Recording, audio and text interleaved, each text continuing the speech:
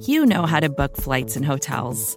All you're missing is a tool to help you plan that unbelievable travel experience. That's why you need Viator. Book guided tours, excursions, and more in one place. There are over 300,000 travel experiences to choose from, so you can find something for everyone. And Viator offers free cancellation and 24/7 customer support for worry-free travel. Download the Viator app now and use code Viator10 for 10% off your first booking in the app. Find travel experiences for you. Do more with Viator.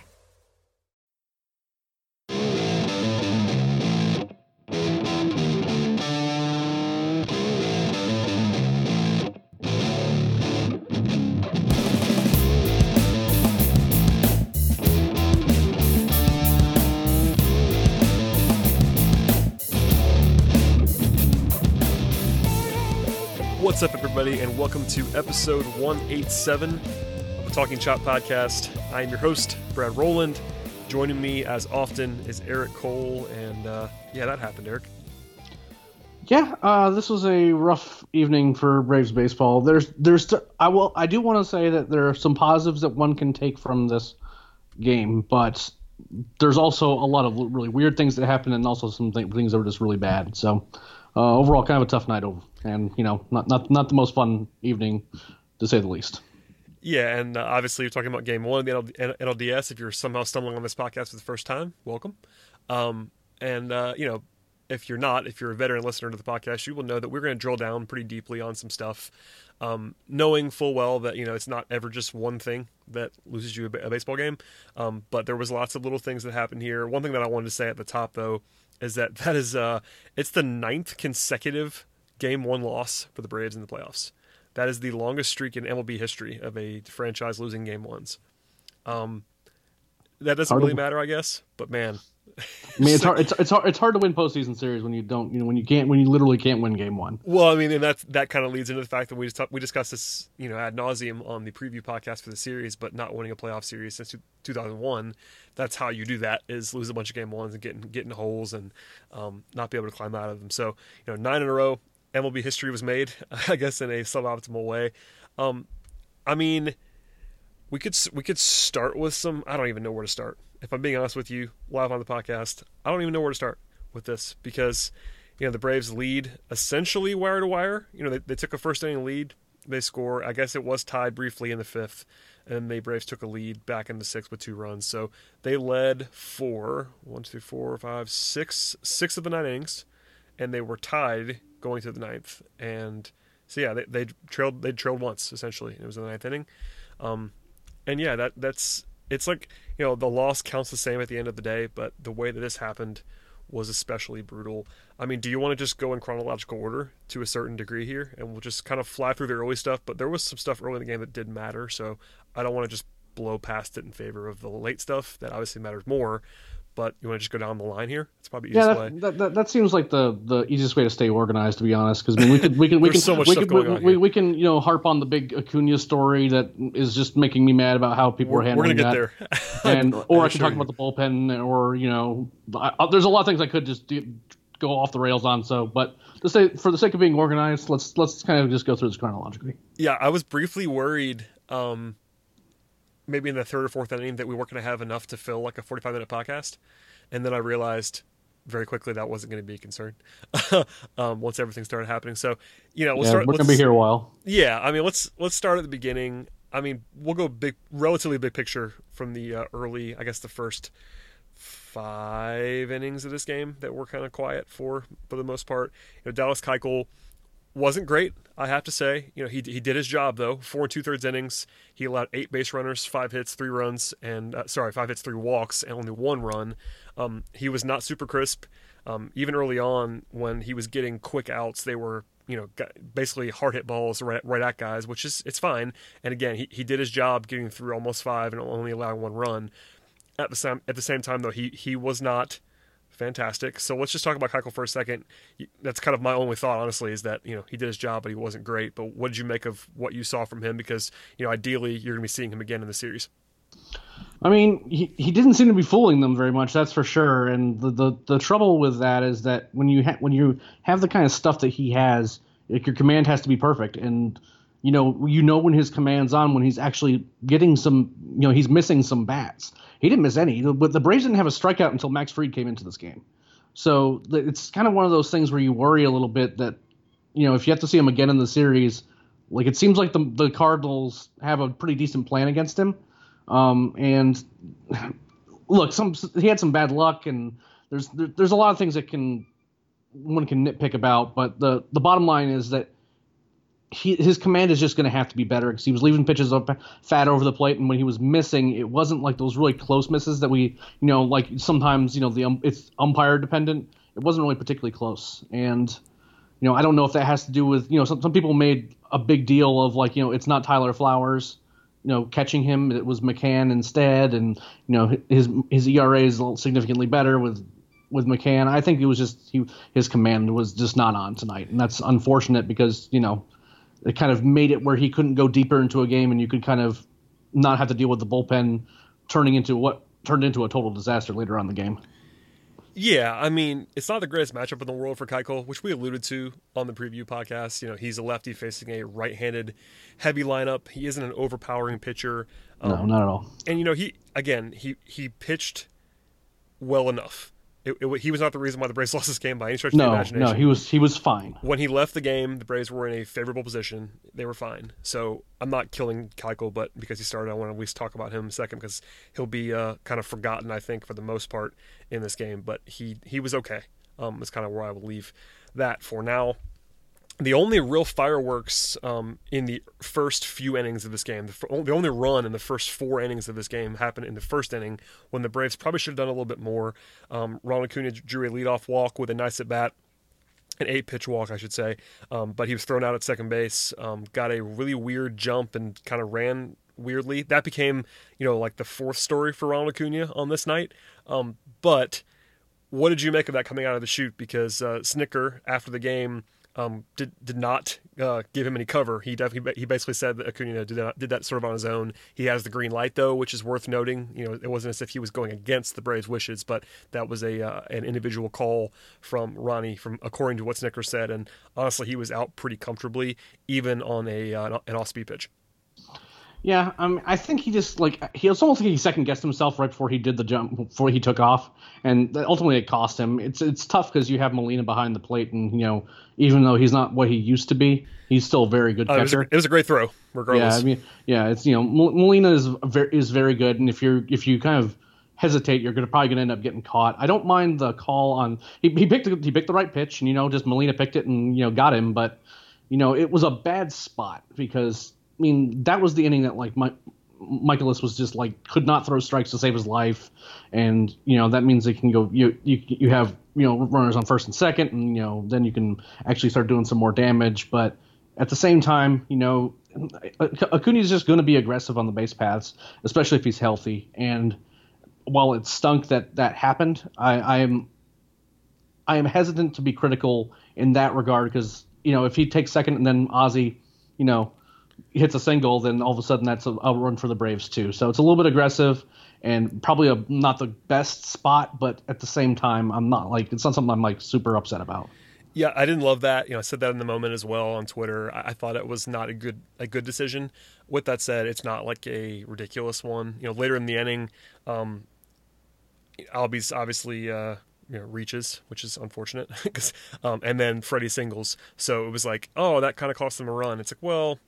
Yeah, it kind of did in some respects in the first inning, but that's a very typical thing. Guys get thrown out stealing bases. It wasn't an abnormal thing to have your leading stolen base guy who stole 37 bases in the regular season try to steal in the first inning of a playoff game. That was not a weird situation. I know it was Molina, and it wasn't a pretty attempt by any means, but I wasn't outraged by him trying it. It's just worth noting that it did cost them a run at the end if he was safe compared to we're not going, etc.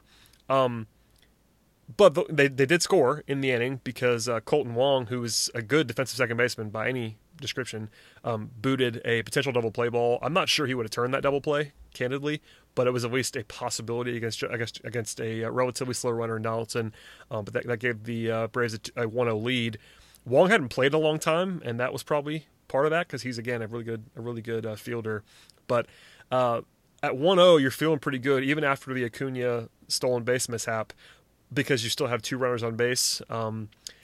But Markakis and Joyce did not put together the best at bats in the world against a guy who was really struggling early on, and Michaelis, who he definitely settled in, but early on he threw 27 pitches in the first inning. He was kind of bad, but Markakis and Joyce had kind of just lazy fly ball outs, and it felt a little bit light, is what I had written down, and I still feel that way. Like the Braves probably should have been up 2-0, 3-0, something like that after the first inning. Yeah, I mean, and that was kind of the story of the first inning. Is it felt like they should have been doing more damage. I mean, they had a bunch of base runners in the first inning. They only get 1 run out of it, and it's only because, Wong boots that ball. And, it felt like, and it still feels like, the reason the Braves were in this game was because the Cardinals kept giving them chances. There was lots of defensive lapses on their end, and, that resulted in Dansby driving in 2 runs.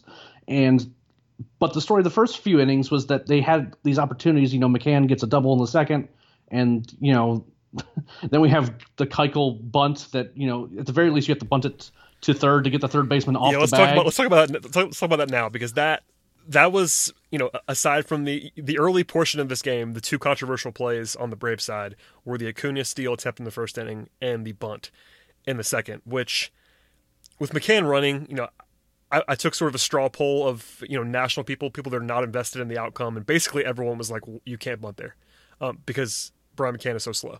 And I'm with you. I hated the bunt. I thought it was bad because of McCann running. But if you're going to do it, you got to get to third base. If you don't get to third base or pull it, one of the two, you cannot. The pitcher can't field that ball because McCann is so slow. He has no chance, no chance of being safe. It was not close. And as a result of that, I get the thinking, I guess in theory, is that McCann is so slow that if you get a single, he's not scoring from second. And I totally understand that. But he at least has a chance. Like, McCann could score on a single from second. It's not likely, but there are ways that can happen versus the bunt. You're giving up the out, obviously. The outfielder falling over dead. Well, you know what I mean, though. Like, there are singles where he would score. Like, not many, but there are singles that you could see it happening.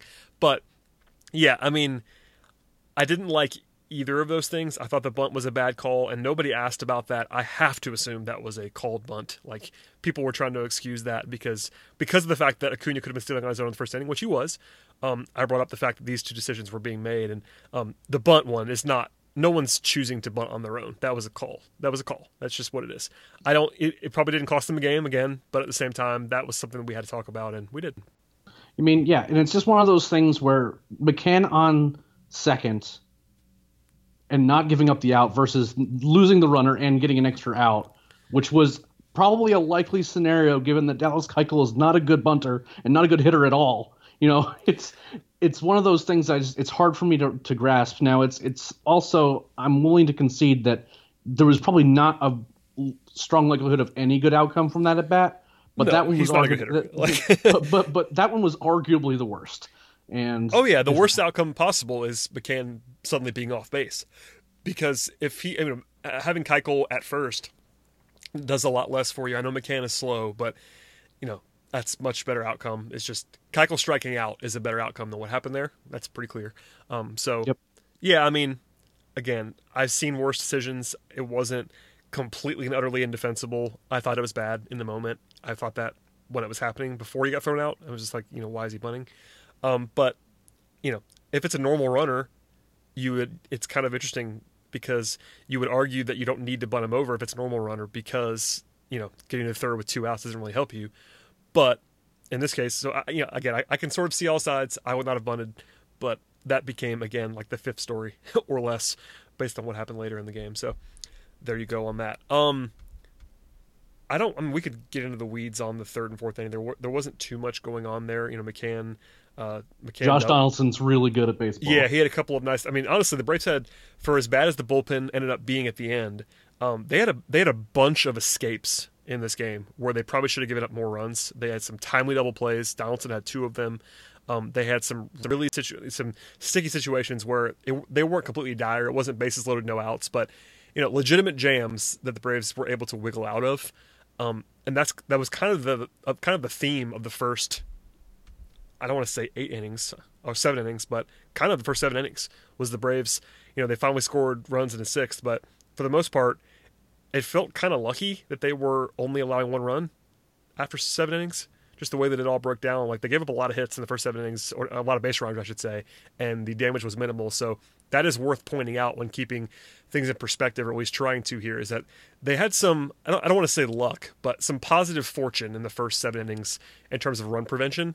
So that's at least worth, I guess, noting now. Well, I mean, it's worth mentioning, too, that luck or good fortune or whatever quickly stopped, regressed, because these are some of the worst hits that, like, it was like the double from Goldschmidt was like an expected batting average of like 100. It barely gets down and yeah, there were several. We were keeping tabs throughout the game. The lead-up double was a 100 expected batting average by Statcast. If you're not familiar with that, it's basically what would that ball, what would that swing, what would that contact have netted in a normal circumstance, and basically that means 10% of the time that becomes a hit. The one that Goldschmidt had in the 4th inning. There were a couple of fly ball ones to left field during the game that were very unlucky, at least in some respects. Hilariously, though, the all-timer actually went in the Braves' favor with Markakis chopper double. That was so funny. That was literally a 10, a .010, a 1 out of like basically a 1% chance of that being a hit, and it ended up being a double. So that was hilarious. But you're right. I mean, there were 3, 4, 5 very unlikely. Most of them were like kind of down the line. People were sort of noticing that, but the Cardinals had a lot of doubles down the line in this game, and none of them really got fielded. There was the one that Donaldson made a nice play on relatively early in the game, but man, a lot of just perfect placement hits from the Cardinals that, it happens sometimes, but there was some BABIP unluckiness along the way.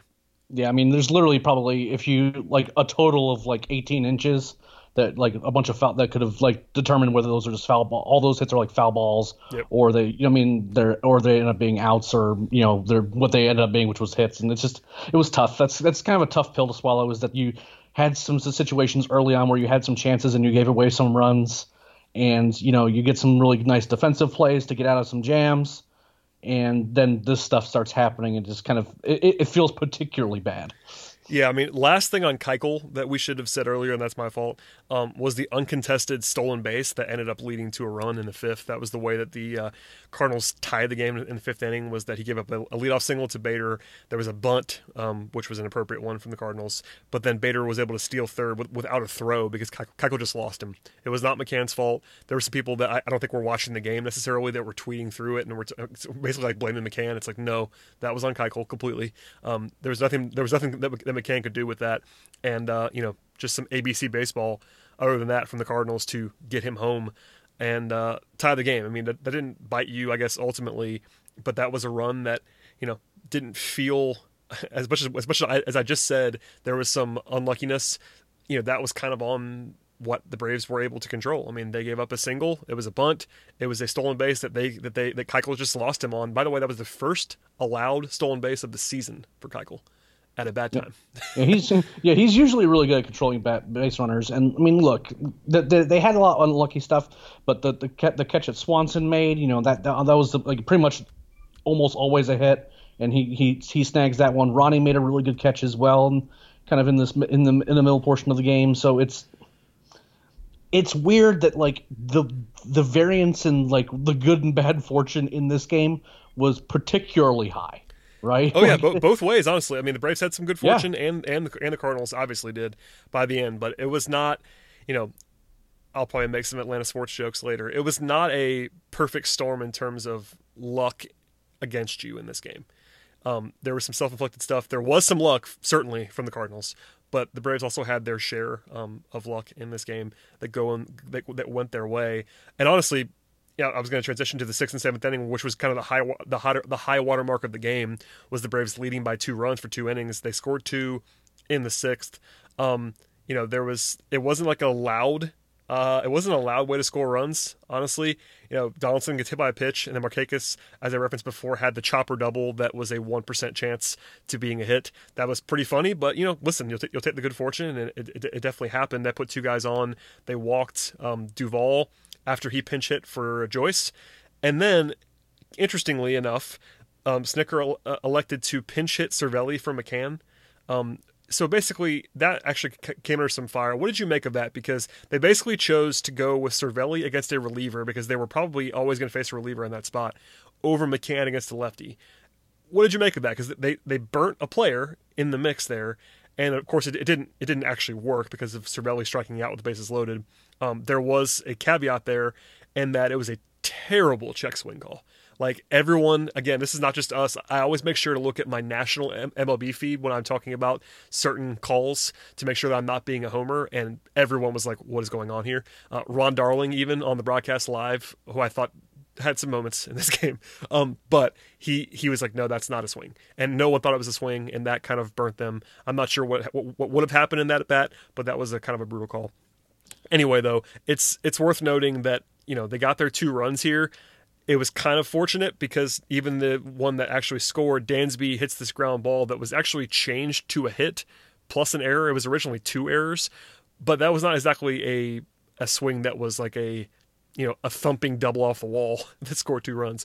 It was, and by the way, shouts to Markakis. The one thing that I will point out, and I'll be critical of him a little bit on this podcast, his base running to score from second was important on that one to get home and give the Braves a 2-run lead was noteworthy, and that's something that I wanted to at least make sure that I pointed out because I know I have the reputation of being hard on him. That was good base running, and that mattered in that spot.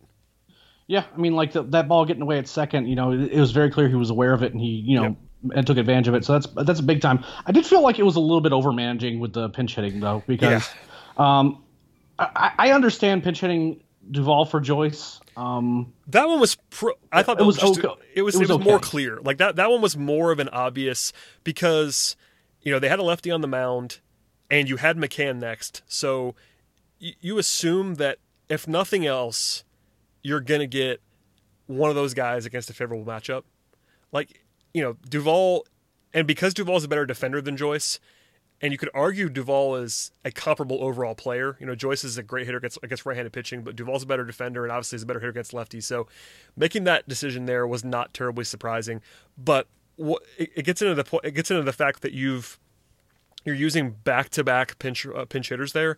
Like, I think if you're going to go to Duvall, you have to be willing to not go to Cervelli. Does that make sense?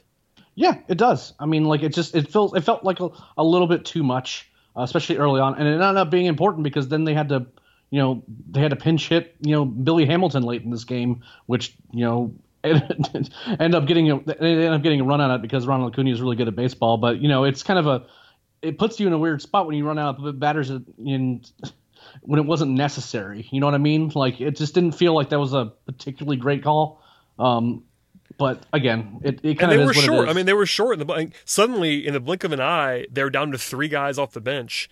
And with the way that Snitker manages, he definitely did not want to use Flowers. That was very obvious. He didn't want to use Flowers. And the other guy is Billy Hamilton, who you don't want to hit. So suddenly, in the blink of an eye, you have 1 pinch hitter, and it's Echeverria, who they had to use fairly soon after that. So like the bench, I know they had 6-man bench, and that kind of allows you to do a little bit more things. But using 3 guys before the 7th inning off their bench when one of your 3 remaining is a catcher that you don't want to use at that point in time, like it's really a lot of. I don't think that any move that he did was like particularly egregious in a vacuum in that inning. No, but using so many guys that fast, that early, is just something you don't normally see. And I don't mind Snitker being aggressive, and that's something that like. People were almost getting mad at me that I was defending Snitker at times in this game, and that was kind of out of character because I always am accused of being too hard on him. I'm okay with managing aggressive in Game 1 of a playoff series. I was actually, in some ways, early on, kind of pleasantly surprised that Snitker was taking it as seriously as he was and kind of going as aggressively as he was. Again, I didn't love every move, but he was not managing this game like a regular game. He was managing this game like it mattered. Like on a playoff stage, and that led to some overmanaging. I will be the first to admit that, but I'm kind of okay with that as a general rule. Like I'd rather him be more aggressive in that way than what I would fear with him is him being too not aggressive and like letting guys go too long. He didn't really do that in this game. There was the one caveat in the bullpen later, and the bullpen's always been the spot where I worry the most.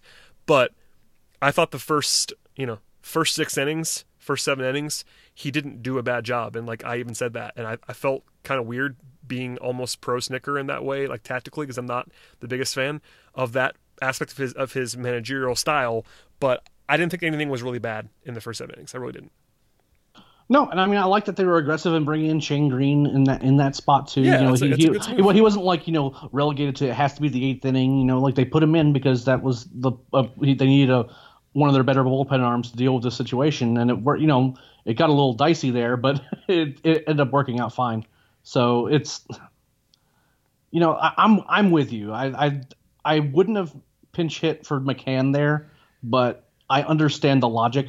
It's just one move too many. I mean, and Cervelli can hit, so it's not as if I know the results didn't work out in that situation where it's Cervelli not a strikes crazy out. Decision. But no, it's not. It's not. That's kind of where I am too. Like I would not have done what he did in that inning, but it wasn't one where I'm going to pound the table. Like there's one later that I'm going to pound the table on for sure, maybe two, but definitely one.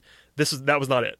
That was some overmanaging, but not an egregious decision, I didn't think. And at the end of the day, it resulted in 2 runs.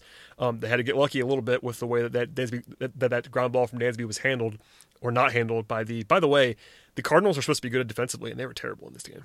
They were really bad. That was helpful because the Braves needed it because their offense was really sputtering early on. But that was something that I had written, and I know you saw this on our document. I had written in big bold letters when the Braves were winning, the Cardinals were supposed to be good at defense. And I changed that because it didn't end up mattering all that much. But alas. So it's 3-1 after 6. Eric, we're going to take a quick break, and then we'll talk about the 7th through 9th inning because things really happened. I know I've said that a lot, but yeah, 7, 8, and 9 was important in this game. So we'll come back in a second, talk all about that. So hold on tight. We'll be right back. Vacations can be tricky. You already know how to book flights and hotels, but now the only thing you're missing is, the actual travel experience. Because is it really a vacation if you're just sitting around like you would at home? You need a tool to get the most out of your time away. That's where Viator steps in. You can book guided tours, activities, excursions, and more in one place to make your trip truly unforgettable. Viator has over 300,000 travel experiences to choose from. Everything from simple tours to extreme adventures and all the niche, interesting stuff in between. So you can plan something that everyone you're traveling with will enjoy. Real traveler reviews give the inside scoop from people who already been on the experiences you're considering, so you can plan with confidence. Free cancellation helps you plan for the unexpected. And 24/7 customer support means you can travel worry-free. Download the Viator app now and use code Viator10 for 10% off your first booking in the app. Find travel experiences for you. Do more with Viator. All right, Eric, let's get to the meat and potatoes here of what happened. So, yeah. The 7th inning was not busy. It was scoreless on both sides. Max Fried comes in, looks great. He kind of just mowed down, had 2 strikeouts. You referenced earlier, he was the first guy to have a strikeout in this game. And by the way, it is really rare in today's environment to go 6 innings without a strikeout. Particularly when you're not losing. It's really strange. It was 1-1. Like, you're not losing the game, and you have no strikeouts through 6 innings. That's insanity. That's more of a sidebar. But yeah, Fried came in and was really good. So that's a positive, obviously. Then you have what became at least one of the stories of the night. I think an overblown story to some degree. But in the bottom half of the inning, Ronald Acuna leads off with a quote-unquote single to right field. And that is the one, of course, that was talked about all night long. He hits it off the wall. It was kind of this weird area where it could have been a home run, it could have been foul, and it landed in the one spot where it wasn't either one of those things. And it's off the wall, and it's a single. And it absolutely should have been a double. And I think both of us agree on that from what I've read from you and what I've said out loud. No one on this podcast, I don't think, and you can correct me if I'm wrong, Eric, no one on this podcast is saying that Ronald Acuna did the right thing by not running. No, not at all. And it's funny because whenever I'm watching that, it just seems like he's just kind of I'm not sure what that ball is going to do, and as a result, he just kind of it wasn't like he was like admiring this moonshot. No, it wasn't. It wasn't a bat flip. Like I know this is gone. I think he thought it's either gone or it's foul, and yeah. I mean that's not excusing it because again, it was bad. It was bad. He should have been at second. No one's saying otherwise. Again, I'm saying this one more time.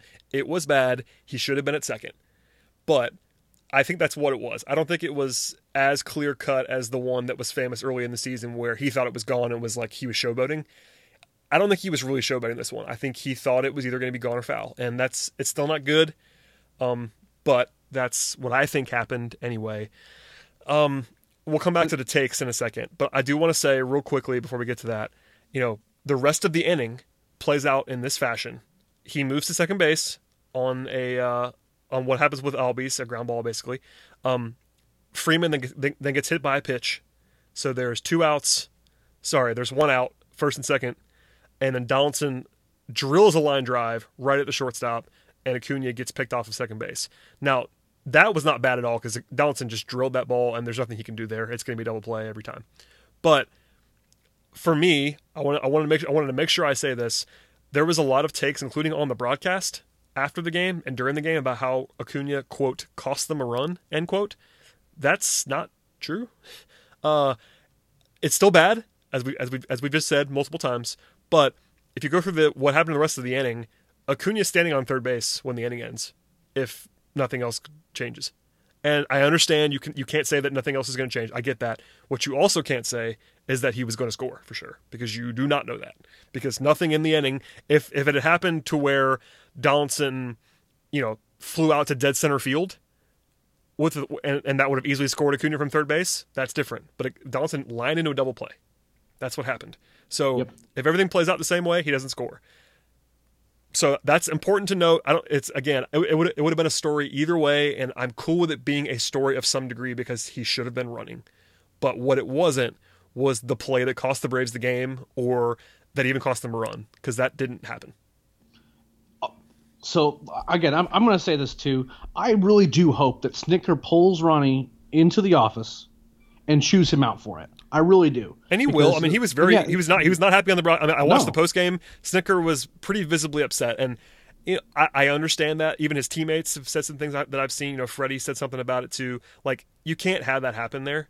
My thing was, I would have liked to see Snitker not throw him under the bus a little bit in the press conference afterwards, and I think Snit did not really have his back, which I understand to a certain degree. But the takes were just. Not everybody, but the takes were unbelievable. Like, this shouldn't be the lead story after this game. Like, the bullpen blowing up was the lead story. Ronald Acuna should not be the lead story, and that's what the broadcast spent 20 minutes on. I was watching.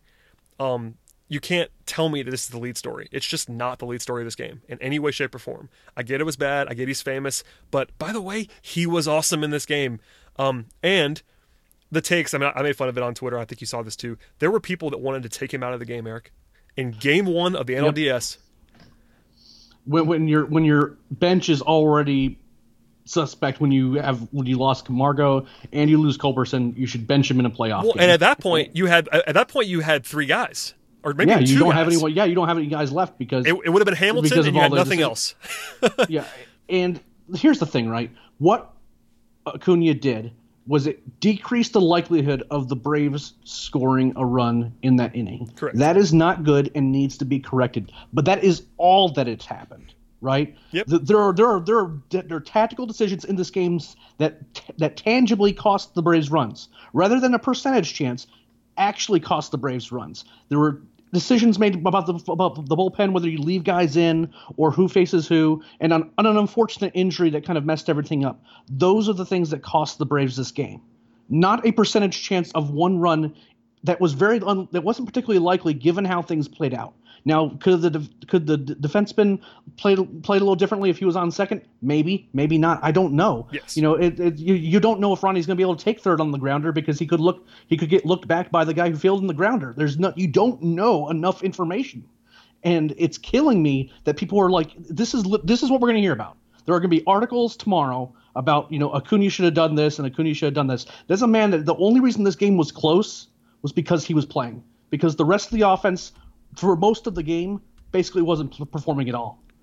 Yeah. And we're going to blame Acuna for anything when the bullpen implodes the way that it did. And it really bothers me, and it feels like they're looking for reasons to pick on this guy, because there are players in this game that were loafing on balls that hit to the outfield that actually led to the runners advancing that no one said a thing about. No, it's a theme. Because it's just easy to pick on them, and I get that it's going to drive narrative, and I totally understand that. But if you look at this box score, Ronald Acuna was the best player on the field for the Braves tonight. Yep. Like flat out the best player. You could maybe argue that Keuchel had a bigger impact because he pitched four and 2/3 innings. Whatever you want to say. Okay, I'll make it easy. Offensively, he was the best player on the field for the Braves tonight. Like, and not close. It's not particularly close either. Like Freeman homered late, so that was big too. So he's the runner up, but he was the best player on the field for the Braves in this game. So if you're gonna tell me that he's the reason they lost this game, like we can't have a conversation about that. Like, nope. And again, I think a lot of people criticized Acuna without saying he was the reason they lost. That's okay. I'm fine with that. We probably just disagree on the degrees of putting stuff on Ronnie here. But as long as you're not telling me that he's the reason they lost, we can have a conversation. If you want to tell me he's the reason they lost this game, like I'm out at that point. I can't talk to you about this. So I don't know. It's worth getting on to the rest of the stuff here, but it just kind of drove me crazy. The takes were always extreme as they are wont to be, and I'm with you. I hope Snitker, and I think he's going to talk to him pretty aggressively, and he was clearly upset on the podium about it. So I'm okay with all of that. Be upset, talk to him. You know, Snitker kind of downplayed the question, or at least referenced the fact that he couldn't really do anything about it because they had no bench. But even then, like, even if they had their bench, you cannot take your best player or a top 2 player on your team out of the game in the playoffs for not running hard out of the box. We can't do this. I'm sorry. Send a message, do whatever you want to do, but this is not August. This is a playoff game. Yeah, and I'm kind of done. Just like it does seem like a lot of the media is just desperately trying to get him thrown under the bus. And it would be nice that that people acknowledge that he made a mistake, but also acknowledge the fact that he was a pretty important part of this team this season and in that game. And he made a really good catch in this game too. It's not like he's not hustling on all plays. He just made a mistake on that one at bat. You know what I mean? People are like, he's getting this. Like, I had multiple people like tell me, he's lazy and he doesn't, run hard on balls in the outfield. True. The reason why he's been so valuable this year has not just because he hits home runs. It's because of hustle plays that he makes constantly, whether it be stretching singles to doubles to stealing bases to getting home from first. He does all this stuff well. And that's like this one thing that he happens to have done a few times is like this fascination for everybody when there are actual things that we could be talking about that cost the Braves this game. And we will talk about them right now. So let's transition away from that. We've spent some time on Ronnie, and that was a topic. But the 8th and 9th innings were the reason the Braves lost this game. So let's talk about them now. The weirdest thing of the night, even weirder than what happened with Ronnie, was the fact that Martin comes out to open the 8th inning to replace Max Fried and cannot pitch because he hurts his oblique before he throws a pitch. Now, I'm not blaming him. I'm not blaming Snitker. Like, there were people on Twitter that were trying to say that Snitker should have known. And I'm like, no, he got hurt warming up. It just what are you talking about? But regardless, that happens, and then you get into the controversial decision making from that point forward because he got hurt basically during warm-ups on the mound. They have an unlimited amount of time, I guess within reason, to get a pitcher warm. The guy they had going in the bullpen was Luke Jackson, and that is who came in. And that is a decision that people were upset about. I think, to be fair to most of those people, they were upset before Jackson gave up some damage because Jackson's a controversial figure in Braves circles. So before we go any further, what did you make of A, the decision to take Fried out after one inning, B, the decision to go to Jackson and not someone else like Melanson or someone else after Martin got hurt? Because, Snitker admitted that the plan, he had it all laid out. The plan was to go Martin in the 8th, Melanson in the 9th, and slam the door. That was the plan. And then the plan came apart on him. And the first part of that is not his fault about the injury. But from there, what do you make of I guess, there are 2 decisions. It's 1, take Fried out, and then 2, go to Jackson and not somebody else. I would have been very tempted to keep Fried in, if for no other reason that 1, he looked great in his inning, and 2, I feel like if you're playing him as a bullpen arm, that you want him as the option of a long man, right? And you're not going to just use him as a situational lefty in this particular situation. I feel like that. I understand the rationale though to bring in Martin, and it's just unfortunate that decision was made. It's worth noting that Martin has reverse splits. So, it's not necessarily a given that, things would have gone particularly great if he was in the game because there's a bunch of righties and, he's just not as good against them. He would have had to face, eventually he would have gotten to Colton Wong, who had the single against Jackson later in the inning. But yeah, I mean, it would have been a lot of righties. It isn't as if Martin is a righty stopper. That's not he's not just like a neutral guy. He's sort of a reverse splits guy. So it's worth pointing out that the logic of going to Martin could have been flawed, but that was the plan. And Snicker said that after the game flatly. I'm not interpreting that. He said that. He said the plan was, and I'm going to read the exact quote actually. He said that it was, quote, a big blow, end quote, when Martin was unavailable. And the quote is, he had the whole thing set up the way we wanted it, end quote. So that was the plan. It was Martin and then Melanson, and we're out of there. Now, people were focusing on Fried. I thought Fried was awesome in the seventh. I thought Fried was used at sort of a weird time. Like, for me, I don't know. If you're going to use Fried, use him for more than an inning if he's pitching that well. Like, have him eat those middle innings if that's what you want to use him for. That's what it was strange. It's a weird thing to go to Fried. Like, when Fried didn't come in earlier, and it wasn't even warming up. They had Jackson warming up first in the third inning, I want to say it was. It was really early, maybe the fourth inning. They had somebody warming up, and it was Jackson. And I'm like, if Fried's going to pitch, why is he not warming up now? Like, wouldn't he be the guy you'd go to early on? And I was like, all right, maybe they're just not going to use Fried. And then suddenly he's pitching in the seventh, and it's like, okay, that's interesting. But I mean, at the end of the day, I would not have been upset had they gone to Martin in the eighth inning. I didn't say that I mean, live in real time, I didn't have a visceral reaction. I was okay with it. I was like, you know what, that's fine. I wasn't bothered by it. And then you have the weirdness of Martin. And suddenly, I guess what it comes down to is that Luke Jackson is pitching against the heart of the order for the Cardinals in a high leverage spot. And that does not feel like a good outcome. Now, I get it because he was warming up. And I think, Luke has been over criticized by a lot of the fan base.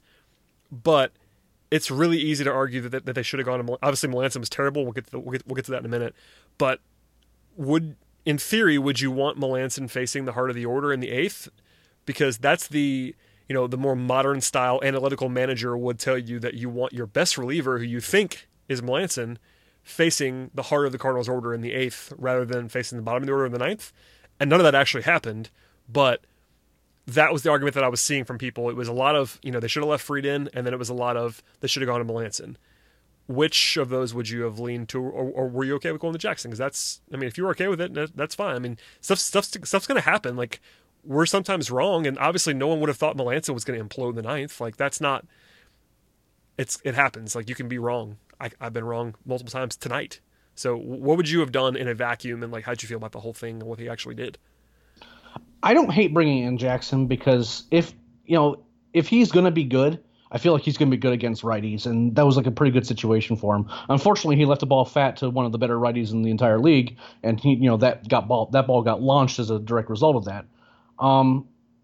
What my concern is with the decision making isn't with putting Jackson in. I would have put Melanson in, but I don't hate the decision to bring Jackson in, right? Like, it's a defensible position if you feel like, because you're gonna have to face a bunch of righties and face some pretty good hitters in the ninth as well, and you have to kind of plan for that, and you've already kind of used a bunch of bullpen arms because you use Fried in a weird way.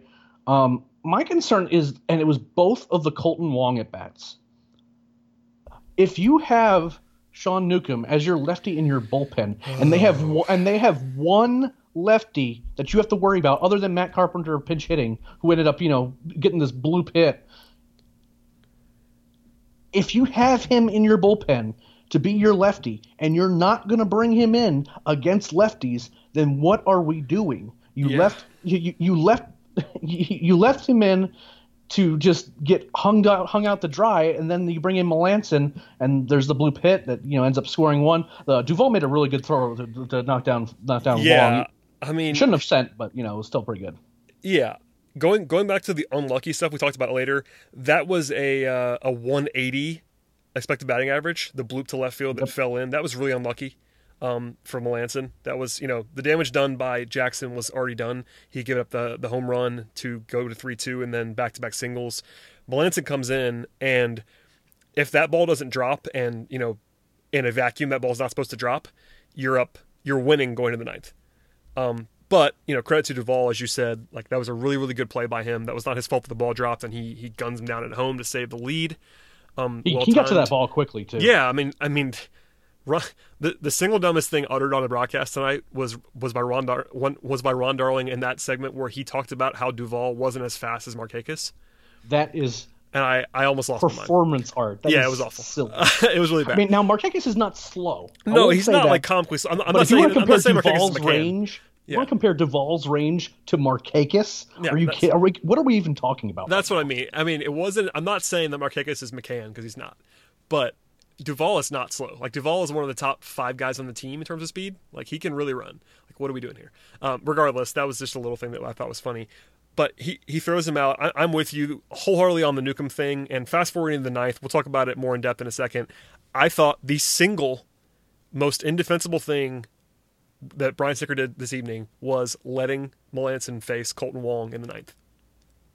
I said it. I said it before it happened. I said it after it happened. Melanson has already imploded at this point. By the way, it's 7-5. He's already been pitching for a long time.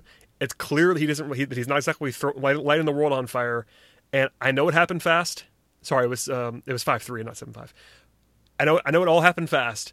But Sean Newcomb had been warming up in the bullpen. And to your point, Sean Newcomb is there as the one lefty that's not Max Fried in the bullpen. And you let Mark Melanson face Colton Wong, a left-handed hitter, with 2 outs in the ninth inning. Was it 1 out? One of those. Regardless, you let him face Colton Wong. Why? And then Wong, delivers a double, and suddenly it's 7-3. And I know at 5-3 you're not likely to win. But as we saw later in the game, 5-3 and 7-3 are very different things. And I get it all happened fast, and I get all that. And I even tweeted at the time, it may not have mattered, but man, that was terrible. Like you cannot let Mark Melanson face Colton Wong in that spot. I know he already blew the game, and you think it might be over and all that stuff. That is so bad. That was the one thing all night long that I looked at and I said that's indefensible. Like. I could try to argue on behalf of some other things that we talked about. There was no argument for letting Melanson face Wong. Not one. With Newcomb there. Like, Newcomb's there. That's why you have Newcomb on your team. That's the reason. And then the next batter, they bring Newcomb. Yeah, I mean, it's like he's ready to go.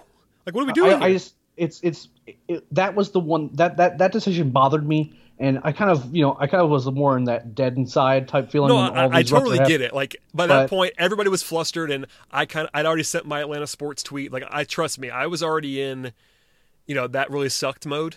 I think we all were. But if you're the manager of the Atlanta Braves, you can't be in that mode. You cannot let Melanson face him there.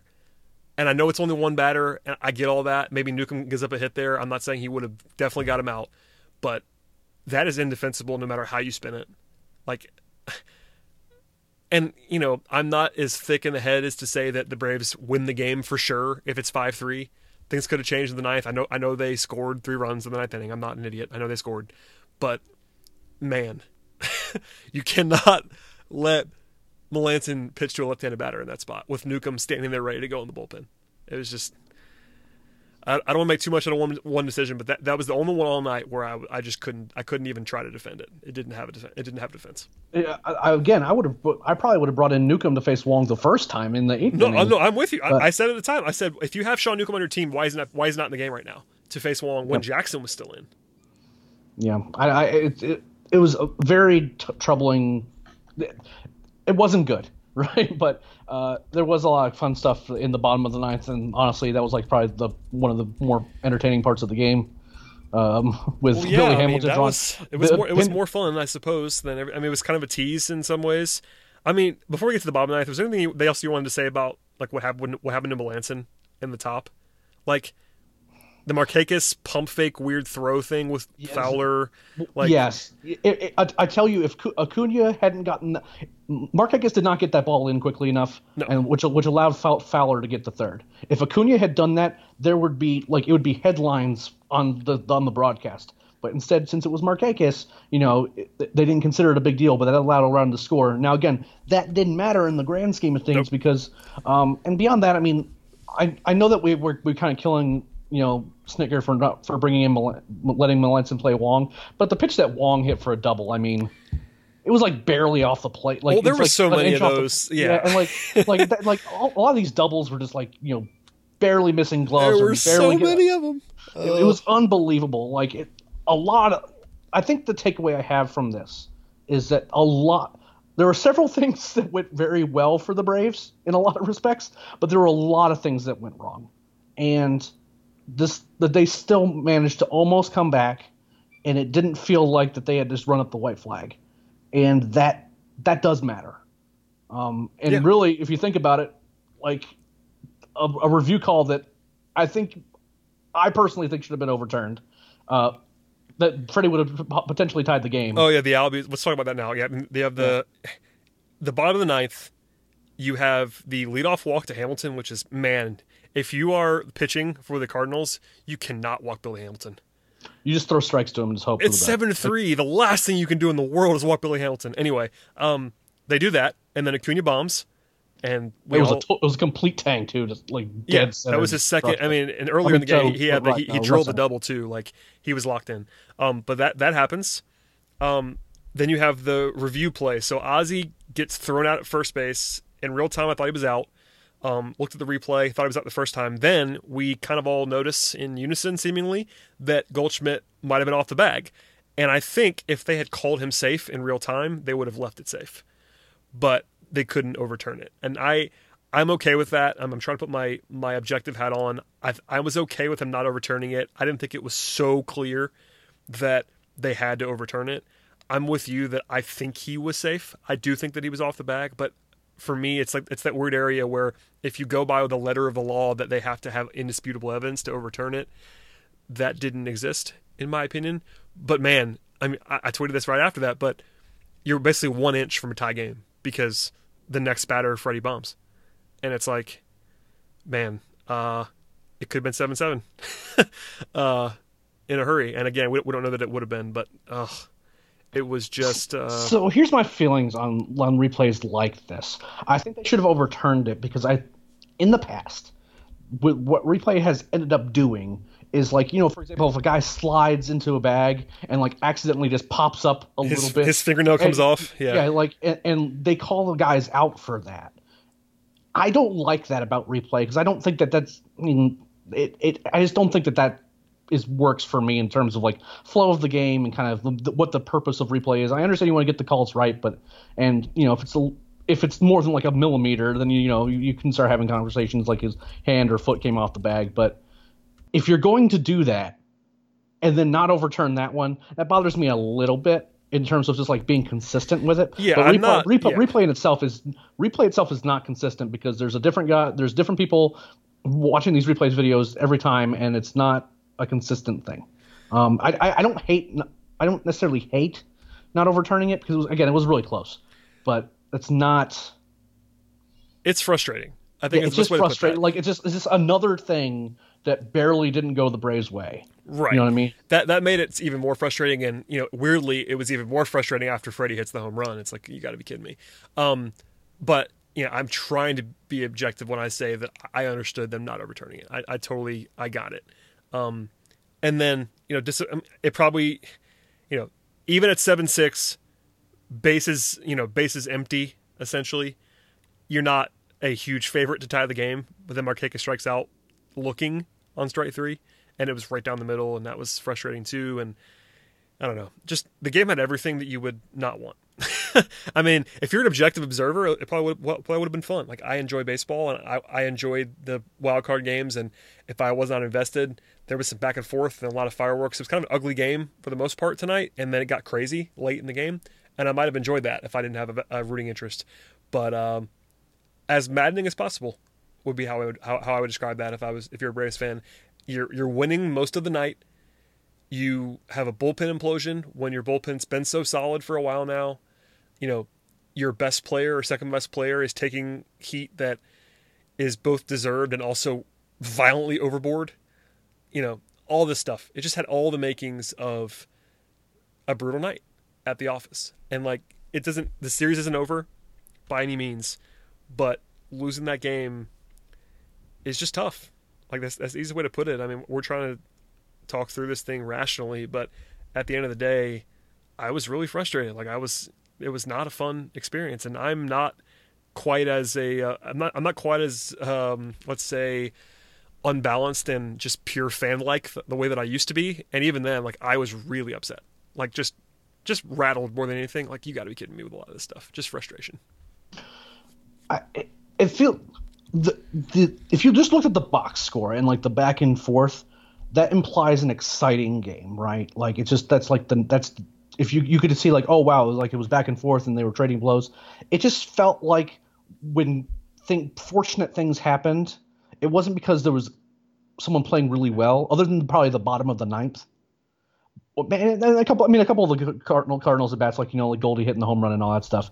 But for the large part, it just felt like failures on the other team, and that just felt very ugly. And it just felt like both teams were trying to give the game away.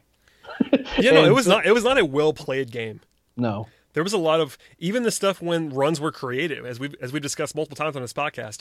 Even when runs were created, aside from the home runs that happened late, it was all this really weird stuff like errors and chopper doubles over the first baseman, and just like not really the way that you would envision runs being scored in a playoff atmosphere. Like the home runs late, obviously, were kind of just no doubters, but even the way the Cardinals scored their first run, it was unsatisfying.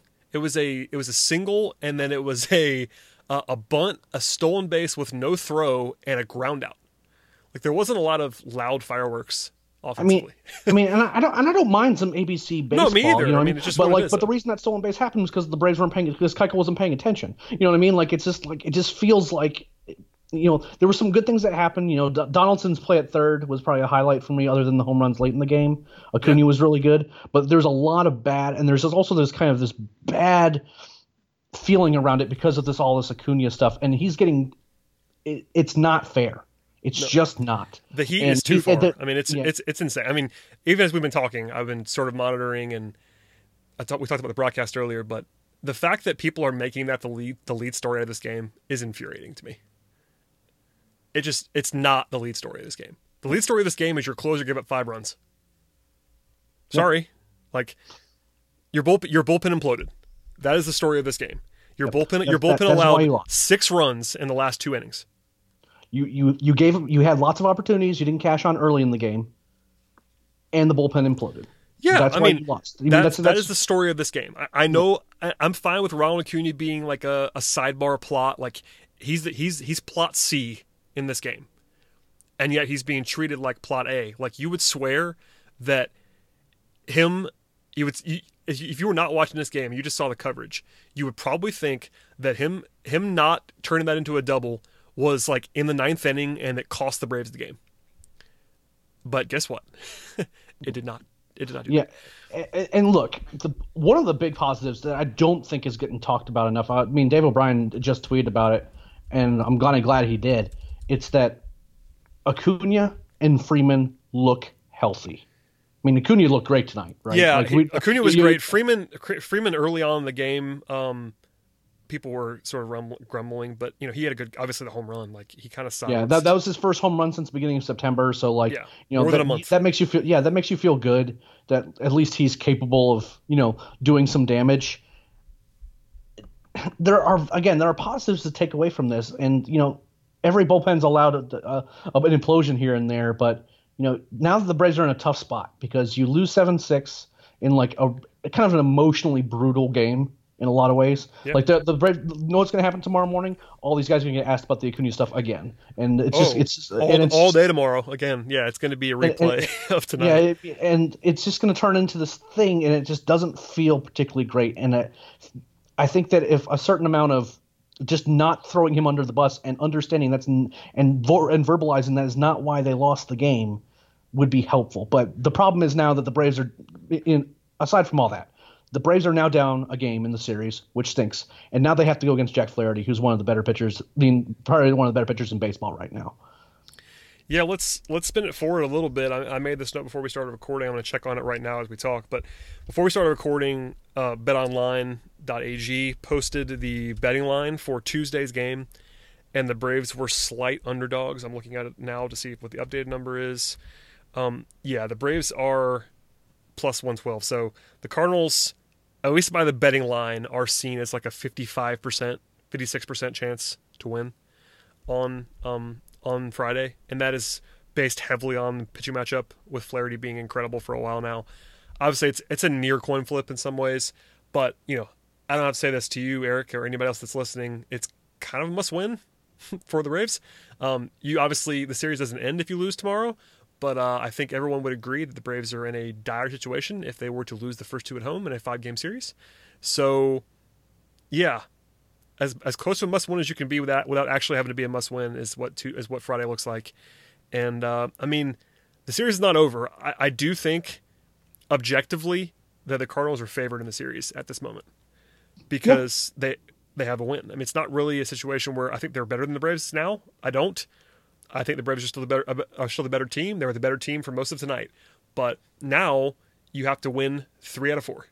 And that is, in baseball, when most games are near coin flippy, like having to win 3 out of 4 is a thing that swings the balance of a series. So it's not over by any means. This was an Atlanta sports loss in every way, shape, or form. But come out and win on Friday, and people are suddenly okay again. No one's going to be terrified anymore. Yeah, and I mean it's not a dire situation yet. You know what I mean? Like I feel like that I'm with you. I just think that the Braves are better, and I hope that they put on a good performance against Flaherty, or at the very least, like one thing that this team is particularly good at is like working long at bats. Yep. And you know what I mean? I would like to at the very least see them run up his pitch count. I mean, obviously it'd be better if they just turned on everything and put up 6 runs on him. But at least get his pitch count up so that way they have to like go back to these same relievers they had to use tonight. Because I mean they had to pull Mikolas, it was like what the very next inning from when Keuchel was pulled. So it wasn't like they used a bunch of bullpen guys too. I will say, though, it appears as though the Cardinals are also upset with Mr. Acuna because they didn't like how he trotted around the bases on his home run. You're kidding me. No, I am not. Carlos Martinez actually had to be talked down by Molina. In the 9th? Yes. You're winning in a playoff game. The quote from Martinez says, "I wanted him to respect the game and respect me as a veteran player." You know what? How about don't give up a home run? How about that? How about don't you're going to get bat flipped on in the postseason, and you're going to get a little slow trot, and he's going to admire a home run when he hits one in the postseason. I'll say this: it is not a bad thing for the Braves that the Cardinals are choosing that hill to die on, because a little bit of motivation, not that they need it anymore, but a little bit of extra fire might be good heading into Friday.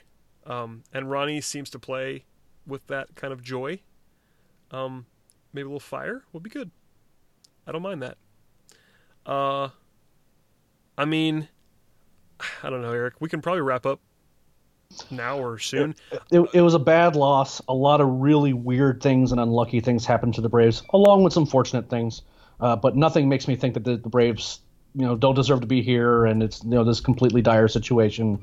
It was just an unfortunate loss that feels particularly bad, given how it happened and the stage it was on. But again, I'm not losing heart by any means, and I was, there was a lot of things to like, particularly the 2 guys that you were worried about being hurt. It seems like they can perform reasonably well, which is what they needed to win this series.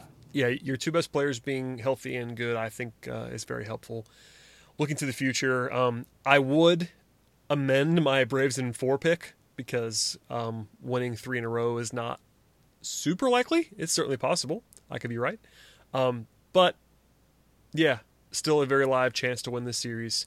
And if we're talking Friday night, and by the way, we are planning to have a podcast after game 2. If we're talking about this series being in an 0-2 hole heading back to St. Louis, we'll be less optimistic, I have a feeling, about the chances to win the series. Yeah. But, yeah, we'll do this again in 24 hours, and hopefully it is not quite as painstaking as tonight is. Because tonight was not enjoyable, if we're being honest with each other. Yeah, it was a tough one for sure. I mean, like I've kind of shouted about all the things that I really wanted to shout about. Yeah, I think we're good. I mean, I'm not outraged by anything. It feels bad, and I really don't like how some of the narratives are being portrayed right now. I'm actively still now at 11 p.m. Thursday night. I'm still bothered about how Ronald Acuna is being discussed, and I'm still bothered about Mark Melanson facing Colton Wong in the 9th inning. Those are the 2 things that are going to bother me until tomorrow at least, and we'll see how that goes. But just wanted to update everybody on my mental state. Those are the two things that I have not come to grips with just yet. So there you go. There's still time. Yep. There's a time for we healing, have until 4:37 p.m. Eastern time on Friday to get the slate clean again. And by the way, it might take that long. I think the crowd was okay tonight. They probably got a little bit quiet because of how things went. 4:37 on Friday, man. That's a tough one for people trying to get there. Yeah, I mean, one of two things is going to happen. Either it's it's not going to be as well attended as it should be, or traffic's going to be a complete and total nightmare. I'm leaning towards the latter. I think a lot of people are going to try to get to the game, but it's that traffic situation at that time of day, particularly with how Atlanta work hours work and things like that. It's going to be weird, and I don't really know how parking is going to work efficiently, but we'll see how it goes. TBD. We'll say good luck to everybody. And just for the record, the rest of the times were announced as our final thing here for the rest of the series, if necessary, for a couple of these. But Game 3, 4:10 on Sunday. Monday, 3:07 Monday, 3:07 p.m. Eastern Time, which is a 2:07 start in St. Louis. And then Wednesday, if necessary, for Game 5, 5:02 in Atlanta. So those are out there. And for me, that means double duty on Monday and Wednesday because the Hawks have games those nights. So I'm going to have a couple of really, really long nights at the office, Eric. But that's okay. Potentially. Potential nights at the office. That's a good point. We're hoping to have to work, at least in Game 4. Yes. So, yeah, there you go. All right, Eric. Well, thanks for joining me as always, my friend. We will do this again with the two of us at least one more time in the series, I'd imagine. I think Scott's back in the saddle for Friday. Everybody should shame Scott for not being here tonight, but he had work stuff and Pacific time is tough. Real life responsibility. Well, listen, when they first pitch games at 5:02 Eastern, that means Scott. It's 2:00 where Scott lives on a Thursday, and people have jobs, including me and you and Scott. So no excuses. Play like a champion. That is true. So Scott, get here on Friday for listening. That's my friend. Anyway, thank you, Eric. We'll do this again very soon. Subscribe to the podcast, everybody. I know it's not a fun one tonight, but hopefully brighter days ahead. And we'll talk to everybody on Friday evening.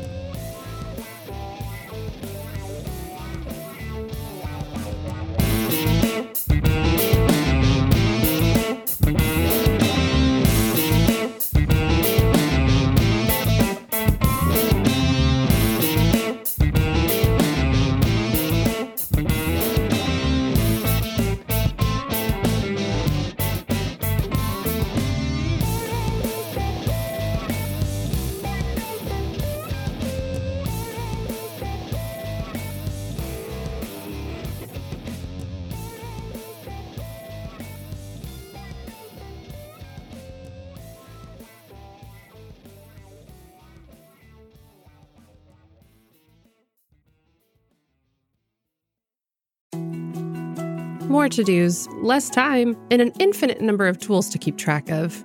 Sometimes doing business has never felt harder, but you don't need a miracle to hit your goals. You can just use HubSpot, because their all-in-one customer platform can make growing your business infinitely easier. Imagine this: high-quality leads, fast closing deals, wildly happy customers, and more benchmark-breaking quarters. It's not a miracle, it's HubSpot. Visit HubSpot.com to get started today.